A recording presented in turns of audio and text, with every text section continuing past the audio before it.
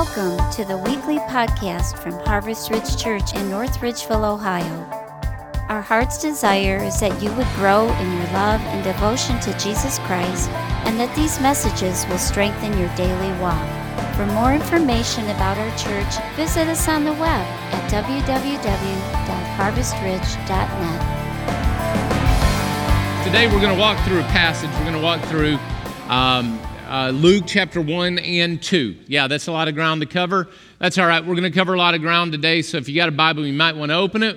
And we're going to start Luke chapter 1, going to go all the way through Luke 2.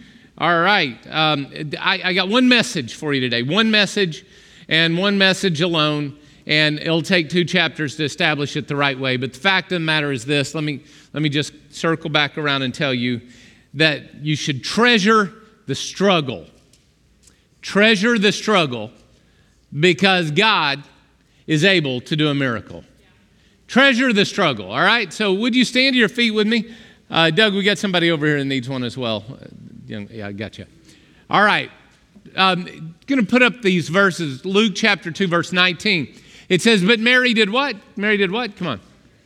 Treasured. Mary treasured all these things and pondered them in her heart. And then in Luke chapter 2, verse 51, but his mother did what? Treasured all these things in her heart. So Mary was a treasurer. So you guys are going to have to help me out today, just so you know. We moved the lights around a little bit. I can't see as clear, so you're going to have to help me. So practice for me real quick. Practice. Say amen. Amen. All right. I hear you, Oli. Man, I like it. I like it. Giving some energy to the room. Thank you, bro. We're going to add some energy to this room today. And if the fact of the matter is this, there are certain things we treasure, right? Anybody have anything you treasure? Some guy was talking on Wednesday night about his favorite Christmas story. His favorite Christmas story, he said it was when he and his wife were just married and they rented a car and they drove the Florida Keys on Christmas morning. I was like, hallelujah, I could treasure that too, right? I hadn't seen the sun here in 2 weeks. Yeah. So I love that. I love the fact that there's things that we treasure. You probably have some treasures in your past. And treasures are things you take care of, but treasures are something that cost you. They cost you. So, Father, I pray that today, as we approach Scriptures and we see the things to be treasured, that we would understand that this odd Christmas, this first Christmas, was something that Mary treasured. She treasured it in her heart. But it cost her, and it cost a lot. Let us learn today that we should treasure the struggle because you guarantee the victory in the struggle. In the name of Jesus, we pray it, and everybody said, amen. Don't sit down yet. Don't sit down yet. Don't. Somebody around you has not had anybody smile at them in days. So turn and give them a big smile. Even if you're wearing your mask, they can see your eyes. They know. Come on. Give them a big smile. Let them know that they're cared. Come on, turn. Give them a greet, and then you can sit down. Hey, online here, smile to you. God bless you today. All right. So this is unusual Christmas. Odd happenings happened this day, or this Christmas season. Odd happenings. So I found some odd things that I just thought I would show you some pictures of some odd things that I found over the years. And yep, my kids always ate free. I love that. How about this one? Illiterate right for free help. What? Who thought this was a good idea? Seriously. All right, how about this next one? All right. Yeah, store's closing, but now hiring. You know, it's true, though. That store will close one of these days. I know some of them, they've been closing for 25 years, but you know what? Anyway. All right, how about this? This is my favorite, my second favorite. Caution. This sign has sharp edges. Do not touch the edges of this sign. And you see the very fine print? It says, also, there's a dangerous cliff ahead. What? Who thought this was a good idea? But this is not as bad as the next one, all right? Odd. Let's go to the next one. Touching wires causes instant death. $200 fine. I mean, we're going to dig you up and fine you. Anyway, There's some odd things in this world, right? Have you ever ran into anything that's a little odd? Odd things mean things are strange and different. So I know some of you have heard these stories over and over again. It's story number 93 and 94. I have them numbered. But I don't mind telling you the same things over again. As a matter of fact, in Philippians chapter 3, verse 1, it says that it's a soap. Yeah, it says to speak the same things to you again is a safeguard for you. So these are just soap stories. All right, they're safeguard. And do y'all know what safeguard is? Hygiene. I need to teach hygiene at Harvest Ridge. Nobody knows. Anyway. All right, so anyway, in 1986, I was a Bible college student. I was sitting in Opal Redden's Acts class, and Opal Redden said that Paul's way of evangelizing the world was he would go to a town, preach there, establish a church. And everywhere he went, he established a church. And God spoke to me clear as a bell and said, you're going to pioneer a church. So in 1988, when we graduated from Bible college, we had planned to go to Herrin, Illinois to pioneer a church in Herrin, Illinois. I guess it's good I didn't go there. I can't even say the name. Anyway, the week before I was to move, my stuff was packed, I was going to move, I basically got shut down by the Illinois District Council telling me they didn't want me there to plant a church there. So we had planned to go plant a church, and now we're told you're not allowed to. So we did something really cool. We got married anyway. About 3 weeks later, we got married anyway. Yes. So we got married. Listen, if my kids were to do what I did, I would yell at them. We got married. I had no job. She had no job. We had no place to live. So we moved in. God, I love my mother-in-law. She's in the service. She's an incredible woman, godly woman. But I tell you, it is not a good idea to come back from your honeymoon and move in with your mother-in-law. Not a good idea. No privacy. It was rough. But we moved in with my mother-in-law. We had no place to live. I had no job. Nobody wanted me. Believe it or not, I've always been an opinionated, loudmouth, a little bit of strong-willed person. Wow, you guys, come on. And I guess nobody wanted to hire anybody like that was 21 years old, fresh out of college, and thought they knew everything and changed the world. So I didn't have a job, didn't have any place to go, didn't have anything to do, and didn't have so we were cooking chicken at my wife's home church. They had asked us to serve. So we said, got nothing better to do, let's serve. So my wife did the sin of all sins, if you know me well. She locked the keys in the truck. So I had to leave, borrow somebody's car, drive back to my mom-in-law's house to get a spare set of keys. I walked through the door and the phone rang, and that was back in the day when phones rang, they meant something. Y'all don't remember that, right? But when it was on the wall and there was a cord attached, and if somebody called, they actually wanted to get you, not sell you something. So the phone rang, so I go over to the phone and I answer it, even though it's not my house. And it was, hey, the pastor said there's a group of kids stranded in Southern Ohio. These kids are stranded. Would you and your wife like to go down and rescue these kids? Well, we were in Pittsburgh, Pennsylvania, trip to Ohio, spend the night in a hotel out of my mom-in-law's house. I'm like, oh yeah, baby, let's do this. So we go back to the church, unlock my keys, get in the van, take off, drive 3.5 hours. By now, it's after midnight. We arrive. We're pulling into town, and my wife says, wouldn't it be weird if God set this up to get us a job? And I said, dear, it's 1 o'clock in the morning. There is nobody around. Ain't no way we're going to get a job in Ohio. The pastor's asleep. Nobody's around. Let's just get the kids and go. So we got the kids out of the church, and we're in the van ready to leave the church. And as we're pulling out, somebody yells, where's Tommy? Tommy was a rule breaker. See, you weren't allowed, the pastor said, the one place you're not allowed to go is in the sanctuary. Well, so Tommy went in the sanctuary, and he went to sleep on the back row of the sanctuary. And when we were checking out, nobody checked for him, but he was asleep in the back of the sanctuary. So we had to get him up, but we couldn't get him up. We beat on the windows, shined light in the windows. And trust me, I was not always the nicest person, and I could not figure out a way to break into that place without doing damage. Yeah. 2 places in my life I hadn't been able to break into it. Anyway, sorry, too much information. Anyway, I couldn't figure out how to break in. We couldn't break in, so guess what? We had to call the pastor, 2 o'clock in the morning. The pastor comes over there. Pastor arrives 2 a.m. in the morning. I saw his hair disheveled twice in 3 years, I think. And anyway, he comes out. His hair's messed up. He's wearing his robe, just pulled out of bed for the second time in one night. And the youth pastor of the church, after we got Tommy out, said, "Yo, you looking for a youth pastor? God sent you one." And that's how we wound up in Ohio. 2 o'clock in the morning job interview because of a broken down van. By the way, there was no hotels anywhere to be found. Just so you know, it did not turn out so well. We spent the entire night sleeping in that broken down van at the place that it was broken down because there were no hotels. And it was about 40 degrees that night. We froze to death, cramped up in a van sleeping. Romantic, I'm telling you, at its finest.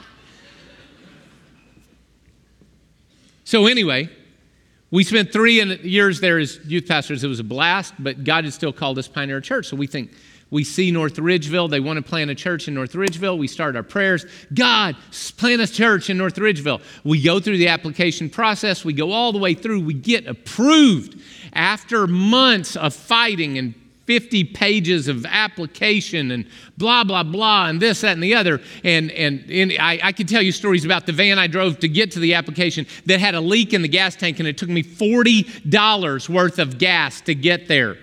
Come on, this is the 80s, people. Took $40 because it was shooting gas out of a hose. We could go, lucky it didn't blow up. I didn't know. Come on, I could go on and on. Are you hearing that this process wasn't easy? That's what I want to bring out. The process wasn't easy. So we applied to be church planters. They said, yes, you can be church planters in North Ridgeville. And then we're like calling them back and nobody will answer our calls. Come to find out they sent somebody else to North Ridgeville to plant this church. But when they moved to town here, the guy ran off with a stripper from over on Brook Park Road. Are y'all following me? This is a zigzaggy road.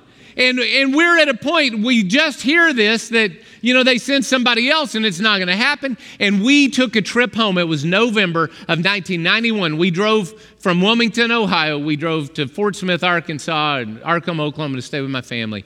And while we were on our way, we're like at the end. God, I thought you called us. God, I thought you told us. I thought you worked these miracles. And nothing is working. And there's a table at a Pizza Hut in Effingham, Illinois, that probably still has tear stains on that guitar. I'm sorry, wrong reference there. Still has tear stains on that table as we sit there and we cried. And we're like, God, I thought you called us. And we were broken and we were empty and we were at the end of ourselves.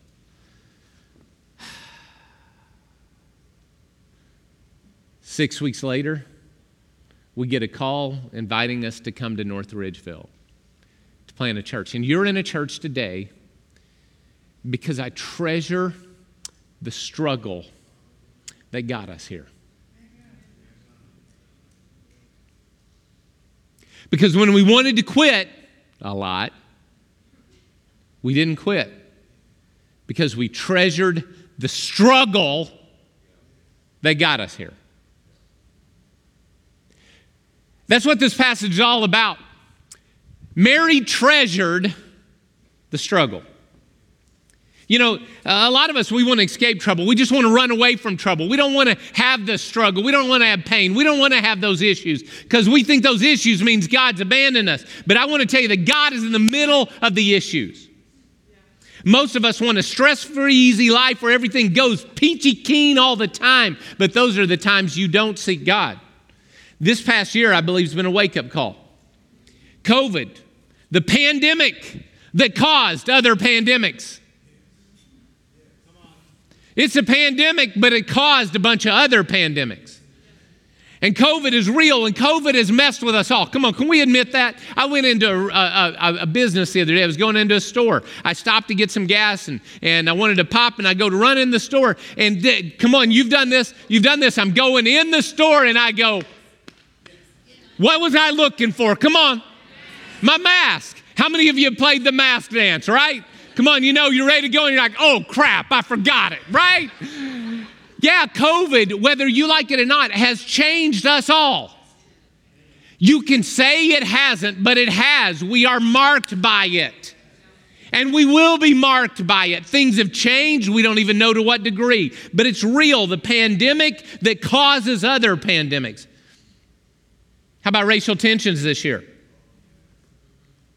Come on. I haven't seen racial tensions like this in my life. Racial tensions everywhere.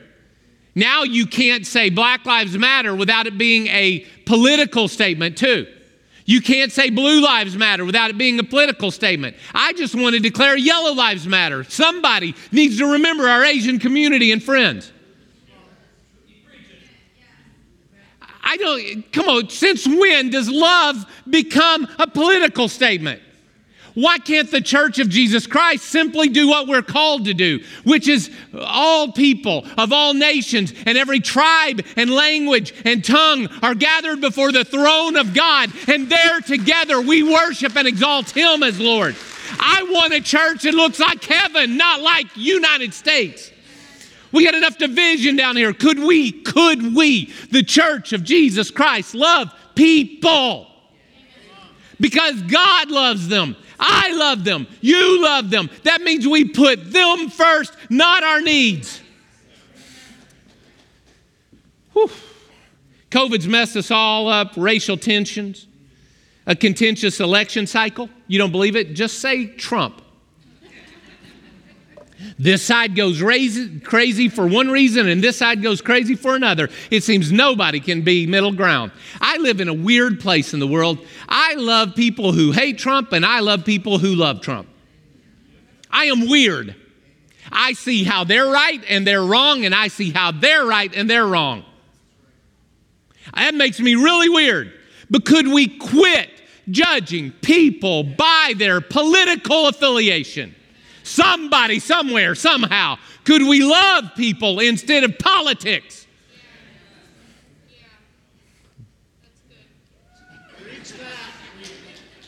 I love you guys. Can we just drop this crap? And yes, he said crap twice in the same sermon. Wait until I say sex. Financial uncertainty. Come on, if you're out. Me and my wife, we were trying to go to dinner last night. Some of our cards that we got as gift cards don't work anymore. Do you know why they don't work? Because those places don't exist anymore. I said COVID's a pandemic that's causing other pandemics. Wait until the financial crisis all shakes out. It's going to be a mess. And you and I both know it. We all know it. Walk through the mall. You will see the toll it's taken. The financial uncertainty is real. How about relational conflict?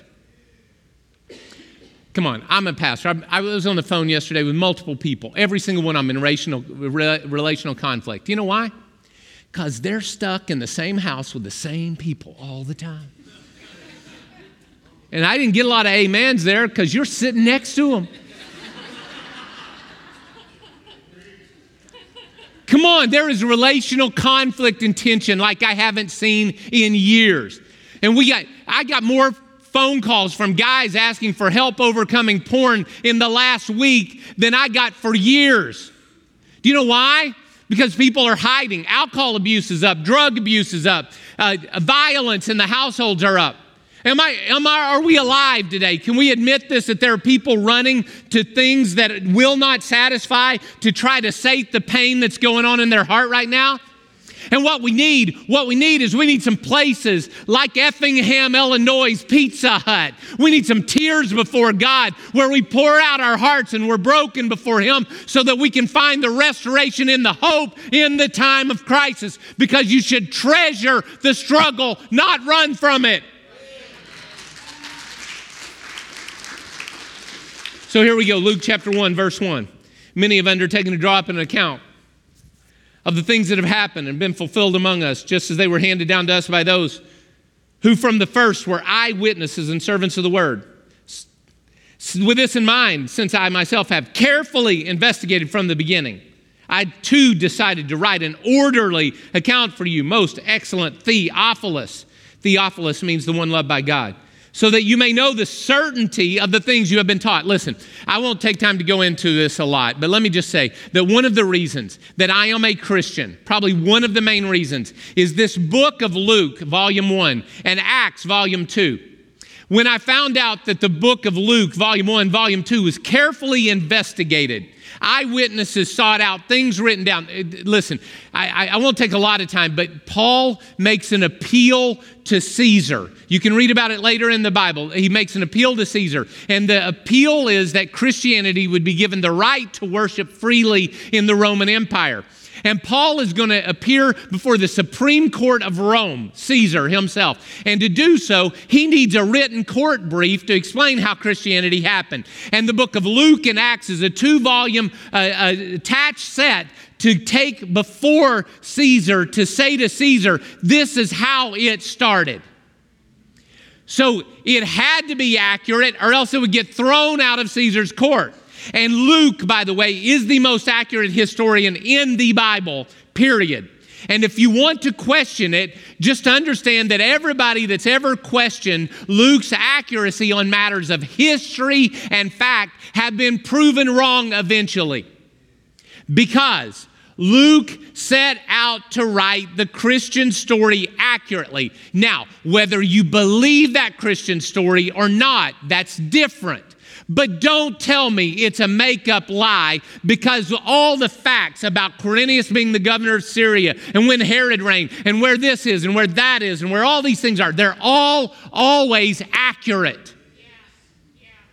So you can debate the meaning of the story, but please do not debate with me the story, because the story is an accurate story. And if you start telling me that it's not real history, then you're going to look like an idiot, and I don't want you to look like an idiot. So many have undertaken to draw us up, but Luke said, I got to do this the right way. So he did it. So he investigated. He wrote, he interviewed people. He wrote about things that were there the way they happened. So he tells us 3 stories. It's 3 stages in a special play that he's writing in chapters 1 and 2. First is miracle babies. Miracle babies. So the first one is Elizabeth and Zechariah were too old to have a child. So Luke chapter 1, verse 5. In the time of Herod, king of Judea, this isn't Herod the Great that tried to kill Jesus. Yeah, it is, sorry. In the time of Herod, king of Judea, there was a priest named Zechariah, his wife Elizabeth. Both of them were righteous in the sight of God, but they were childless because Elizabeth was not able to conceive. And they were both very old.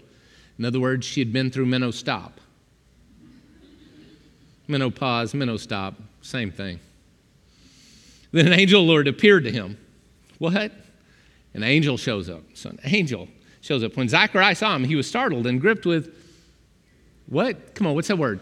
Somebody say it with me. What is that word? Fear. You're going to notice in the story, every time an angel shows up, they're gripped with fear. Why? I thought they were cute little babies on the bumper stickers that did like that. Maybe they aren't. Maybe they're really angels. So anyway, the angel said to him, don't be afraid, Zechariah. Your prayer has been heard. Your wife Elizabeth will bear you a son. You'll call him John, because his name is John the Baptist. And John the Baptist, remember him? You know, the guy in camel's hair, eating locusts and wild honey and running around screaming at everybody and telling them how they were going to die? Yeah, all right. He will be a joy and a delight to you. Obvious that parents see their kids different than everyone else, right? Come on, Mom, my little angel would never do that. Oh, yeah? Everybody else saw him do it. Anyway, sorry. By the way, when I got a call from the school, you won't believe what your kid did. I'd be like, oh, yes, I would. I always believed the witnesses, not my kids. Anyway.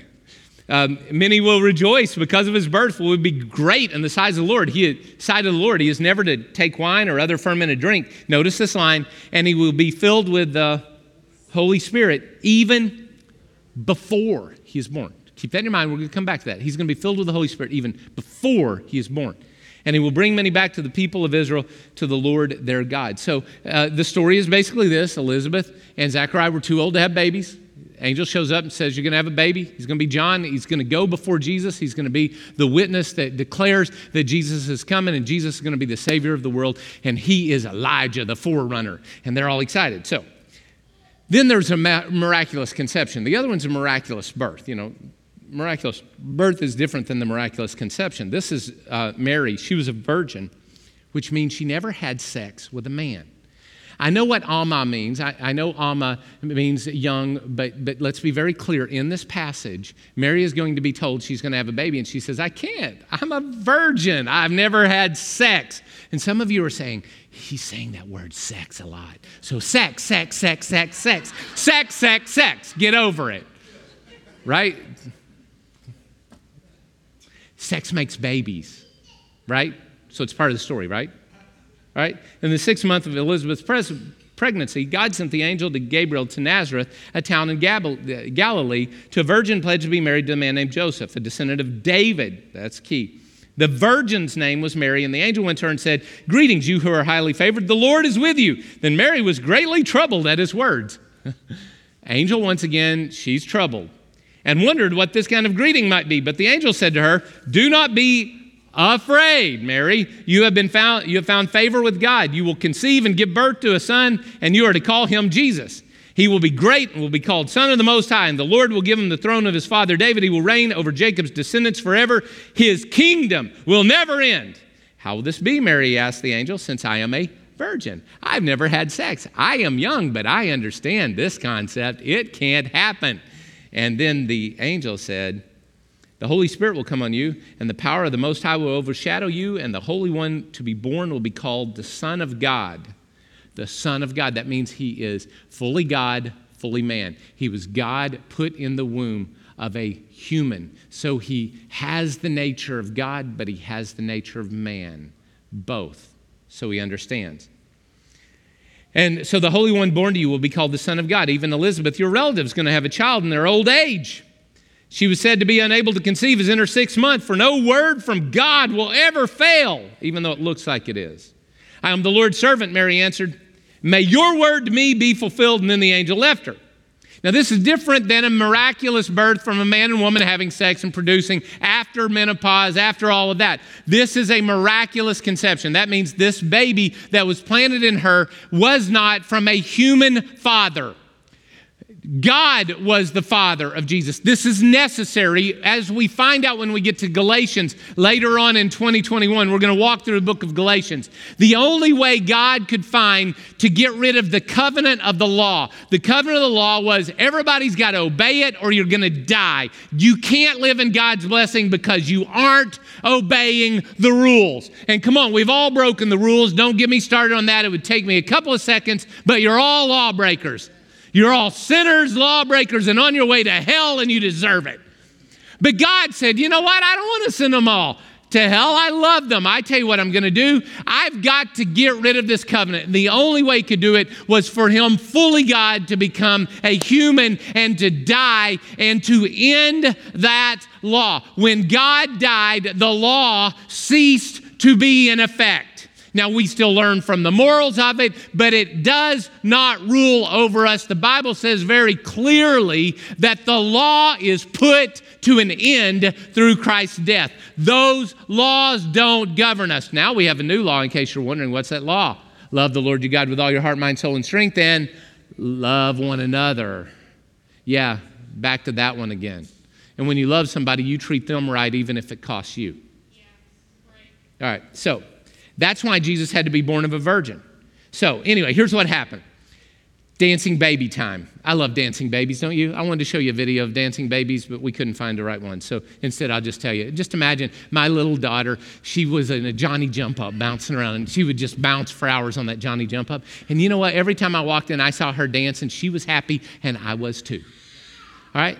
Dancing babies, Luke 1:39. At that time, Mary got ready and hurried to the town in the hill country of Judea, when she entered Zachariah's home and greeted Elizabeth. And Elizabeth heard Mary's greeting. The baby started dancing in her womb, and Elizabeth was filled with the Holy Spirit. And that means that John the Baptist was filled with the Holy Spirit in that moment, as was prophesied earlier. And his mother got the leftovers, and she got filled with the Holy Spirit, and she began to speak in a loud voice. Blessed are you among women, and blessed is the child you will bear. And here is, let's just talk for 1 second. John the Baptist, 6 months along in his mother's womb, filled with the Holy Spirit, dancing in reaction to his relationship with Jesus. But in America today, that baby could be killed and pulled out of his mother's womb. And I don't understand people who want to make this political. I just don't understand you. I understand your rights and all that kind of stuff, but your rights stop when another person's rights begin.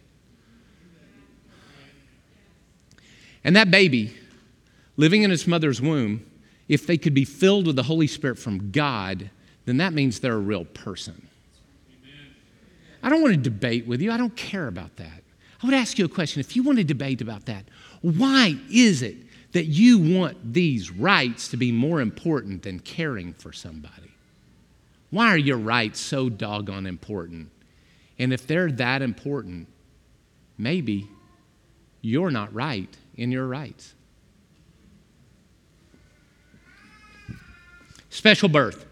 So there are prophecies in the Old Testament that said Messiah had to be born at this special place. He had to go to Bethlehem, Micah 5:2. But you, Bethlehem Ephrathah, though you are small among the clans of Judah, out of you will come for me one who will be ruler over Israel, whose origins are from ancient times. So Bethlehem was where Jesus had to be born. There's a problem, though. And the problem is this: Jesus wasn't living in Bethlehem. We got a map here. We got a map. They were living, Mary and Joseph were living in Nazareth up there on the top, and they had to get to Bethlehem down there. By the way, it's about 90 miles. 90 miles. So I want you to imagine, I'm not sure if you saw Autumn up here playing the guitar today. She's pregnant. She's pregnant. She's got a little baby in her. Not 9 months yet, but she got a little baby. Can you imagine me saying to Autumn, hey, you and your husband, you got to walk to New Philadelphia. You got to walk to New Philadelphia. In the middle of winter, go, take off. How many of you know I would die if I said that to her? Could you imagine a pregnant woman, about 8.5, 9 months pregnant, having to go 90 miles with no road, no car, no nothing? Roads are rough, and you got to go 90 miles. God had to move them from there to there. He had to move them so the prophecy would be fulfilled. She wasn't happy about it. I will guarantee you Joseph wasn't happy about it. But you know who else wasn't happy about it? The entire Roman world. You know why? Luke chapter 2, verse 1, in those days, Caesar Augustus issued a decree that a census should be taken of the entire Roman world. When you do those censuses, you have to pay an extra tax. So the entire Roman world got thrown on its ear so a little girl would be forced to walk 90 miles from Nazareth to Bethlehem. And you think 2020 has been horrible. Maybe God's just been shaking up the whole world so that maybe he could bring a promise out of this year. Maybe you're looking at it the wrong way. He just had to move somebody, and they wouldn't have moved if he hadn't goofed everybody up. Maybe you'd still be sitting on your can, dreaming about tomorrow instead of doing what God called you to do. I don't know. All right, so anyway, if you ever want a pregnant woman to walk 90 miles, that is not a smart idea, just so you know. So Joseph went up to the town of Nazareth in Galilee, to Judea, to the town of David, because he belonged to the house and line of David, and went there to register with Mary, who was pledged to be married to him and was expecting a child. While they were there, time came for the baby to be born, and she gave birth to her firstborn, a son, and she wrapped him tightly in cloths and placed him in a manger. And then something happened. We got some visitors. Y'all know this story, right? Visitors. It said, Luke chapter 2, verse 8, and there were shepherds living out in the fields nearby. You ever wonder why God sent the message to shepherds why didn't he do it at castles and houses? Why didn't he do that? There were shepherds living out in the fields nearby, keeping watch over their flocks at night. An angel of the Lord appeared to them, and the glory of the Lord shone around them, and they were terrified. There we go again. And they said to them, don't be afraid. I bring you good news that will cause great joy for all the people. Today in the town of David, a Savior has been born to you. He is Messiah the Lord. And this will be a sign to you. You will find the baby wrapped in cloths and lying in a manger. Why did he talk to shepherds? Because the shepherds were out in the field taking care of their flocks. God appeared to shepherds because shepherds were the lowest people in those days. Could you imagine living out in the fields all the time? How would you stink? How would you feel? You didn't have a house. You didn't have a bed. You just went from place to place with a bedroll, sleeping wherever you could find, keeping track of a bunch of knot-headed sheep that are stupid, trying to kill themselves all the time, and you got to stop them. And everything else is going to kill them, and you got to stop them. Because God is looking for people with a pastoral heart, with a heart of love and care over those who are knot-headed. And he knew this, that the best person to mention the coming of Jesus would be to people who were already showing their unselfish care for those who could not care for themselves. And by the way, they were the nobody, so nobody would care. You don't believe it? Remember this story? David, this is the house of David. This is where it happened. There are hints back to the original story. David was living there in Bethlehem, and his dad gets a message that Samuel's going to come to the house and anoint a king. So they bring all the boys in Jesse's house, are invited in for a banquet, and Samuel goes to anoint this one. No. Gets down to the end. Don't you have any more kids left? Well, yeah, there's the shepherd. He's out in the field. Do you ever wonder what kind of abuse must have been in David's heart? How he must have felt to be rejected, that his own brother was going to get to be anointed king and he didn't give it to see it? What kind of rejection did he deal with as a person growing up, that he was stuck out in the field with a lousy sheep while the king's celebration was happening in his house? And what kind of dad views their son like that? What's the problem going? There are problems. You see, these shepherds are rejected because they're ostracized and they were viewed as no better than bandits. They're in the middle of nowhere. And there are hints here that when God wants to announce that there's a new king, he didn't go to the palace to announce it, but he went where David was to announce it. And he showed them that there is a shepherd that's being raised up here that's going to have the heart of, come on, y'all aren't even getting this. Because little things like that matter. So, suddenly a great company of the heavenly host appeared with the angel, praising God and saying, glory to God in the highest. So there are all these angels singing, glory to God in the highest heaven, and on earth, peace on those whom his favor rests. And then the angels had left them and gone into heaven. The shepherds looked at one another and said, yo, Bobby, do you think we maybe ought to go see if this is real? Come on, if the angels show up and start singing about a baby being born, why would you even ask that question? The next time angels show up to you and say, glory to God on 145th, there is a child that's born that's going to change the world, you should not look and say, hey, I wonder if we ought to go to 145th. Just go. Right? I read the Bible weird. I'm sorry. I've been reading this for years and years, and I think about this. The shepherd's sitting there debating, yeah, Ed, I don't know if we ought to do this, not these sheep, you know. Well, Bobby, there's an angel that told us about it, but Ed. Anyway. All right, strange prophecies. Let's end. This is my favorite part of the whole Christmas story, okay? And I got 5 minutes to share it. Can y'all hold on tight? Buckle your seatbelt with me. Let's go. Click, click. Here we go. Strange prophecies. Now, Mary and Joseph, they were in Bethlehem. And on the 8th day, they circumcised the child. When it was time to circumcise the child, he was named Jesus, and the name the angel had given him before he was conceived. And when the time came for the purification rites, they were only a couple of miles, so they just walked right up to the temple there in Jerusalem. And the purification rites were required by the law of Moses. Joseph and Mary took him to Jerusalem, presented him to the Lord, and they're doing their ritual purifications. He's just a baby, maybe 30 days old at the oldest. And look what happens. There was a guy that was waiting.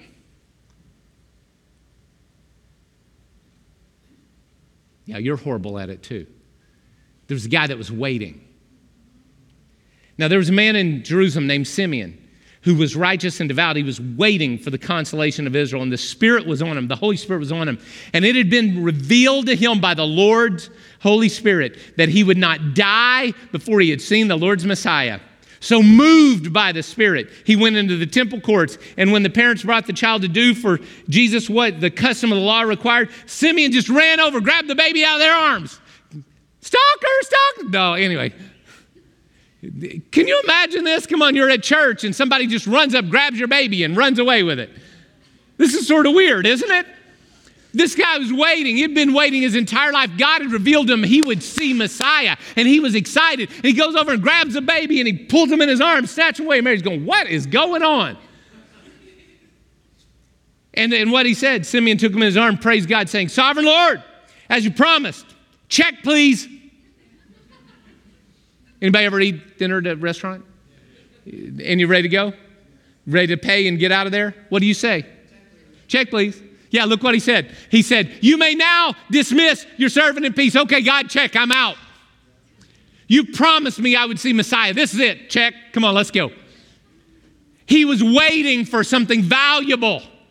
And when he saw it, his heart leapt with joy, and the Holy Spirit spoke up within him. And he said, all right, I'm ready to die now. I've done it all. Whew. For my eyes have seen your salvation. Then Simeon blessed them and said to Mary, his mother, this child is destined to cause the falling and rising of many in Israel, and to be a sign that will be spoken against. And a sword is going to pierce your own heart too. He said, Mary, you're going to watch him die. And can you imagine when Mary is there at the cross and she looks up and she sees Jesus? In her ears echo the words of Simeon, and a sword will pierce your own soul too. And she was glad she treasured the pain.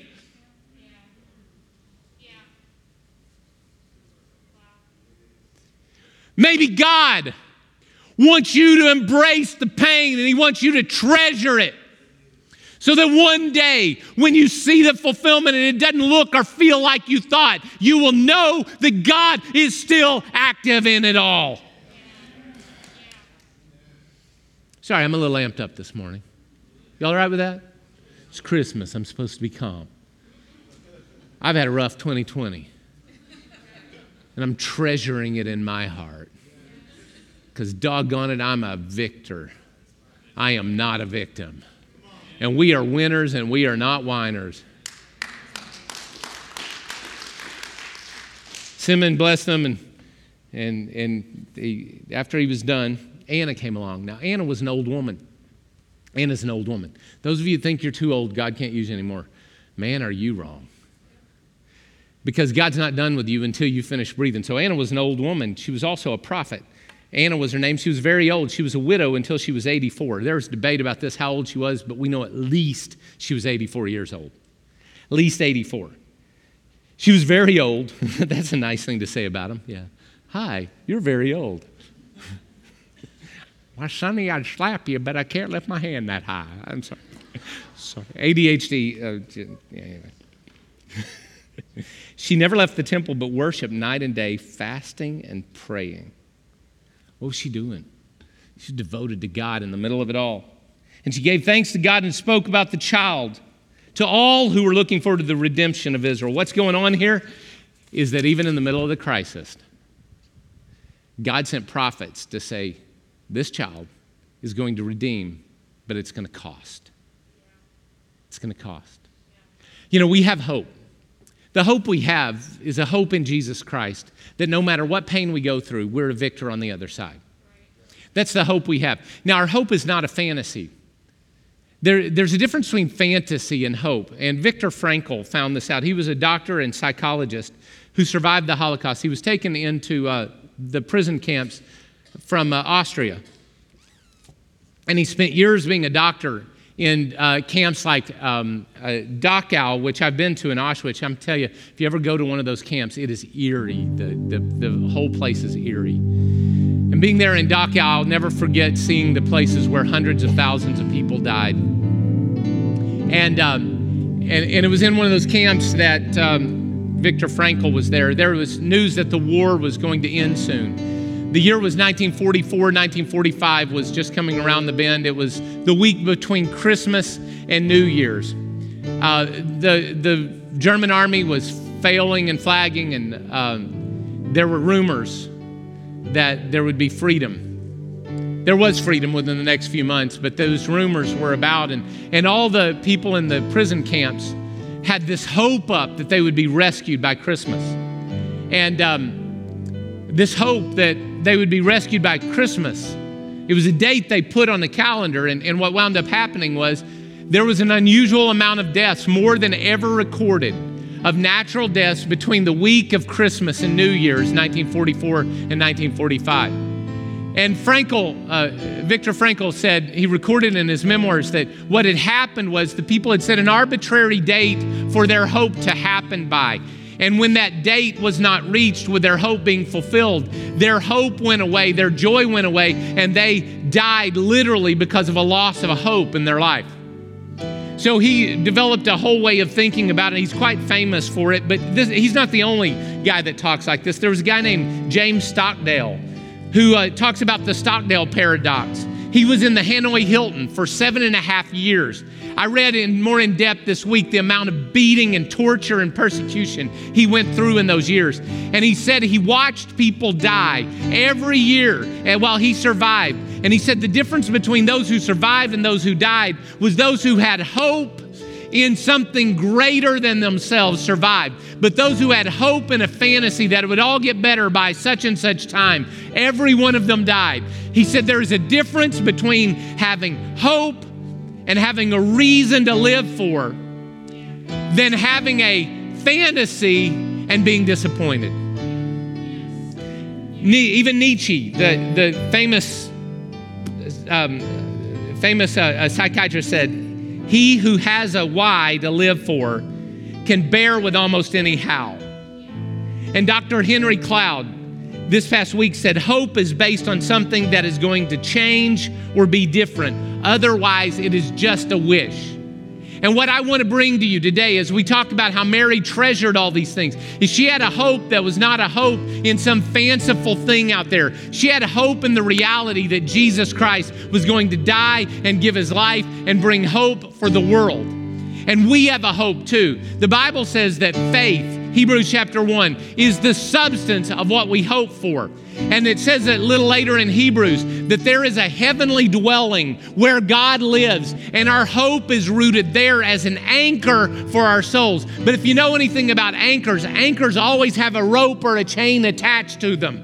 And that chain is faith. And that faith that comes down and we grab a hold of it when we don't understand, it's attached to a hope that God is the victor, always has been the victor, always will be the victor, and all of time and eternity, whether it's 2021 or 2020 million, God is still Lord. I have a hope with him, and I've got faith that I hold on to that hope with.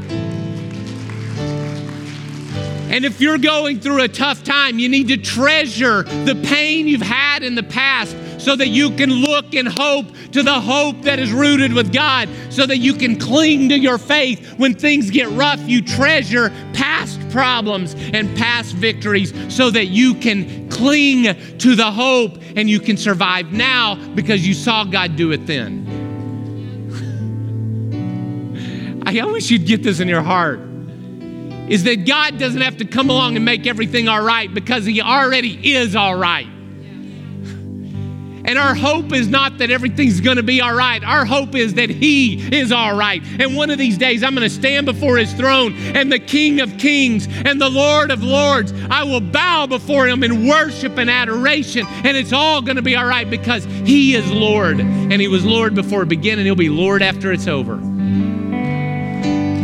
God is the source of our hope, and we treasure. And when you hold this in your hand,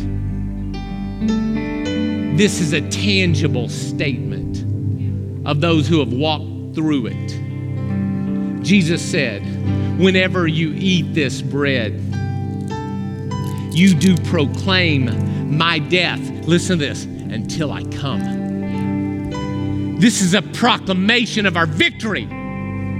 And I don't care what kind of 2020 you had. If you're expecting 2021 to be better just because it's 2021 or because we get an immunization, you are wrong. If it's going to be better, it's going to be because by faith we take a hold of the life of Christ and we do something about it.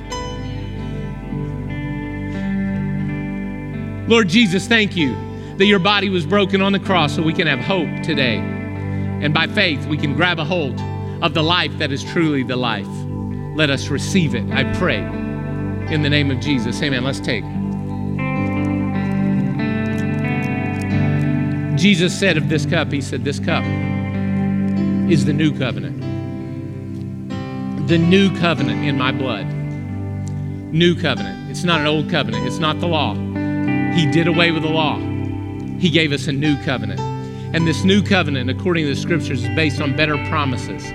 And this new covenant says that you are a winner because of the blood of Jesus. This new covenant says that every promise from God is yes and amen in Christ Jesus. Come on, this new covenant says that we have all of the promises given to Abraham. They're right here. This is a new covenant. And Jesus, we thank you that you gave us a new covenant, that you are God made flesh. And we pray that today, as we celebrate this cup, that we would celebrate the victory you have given to us.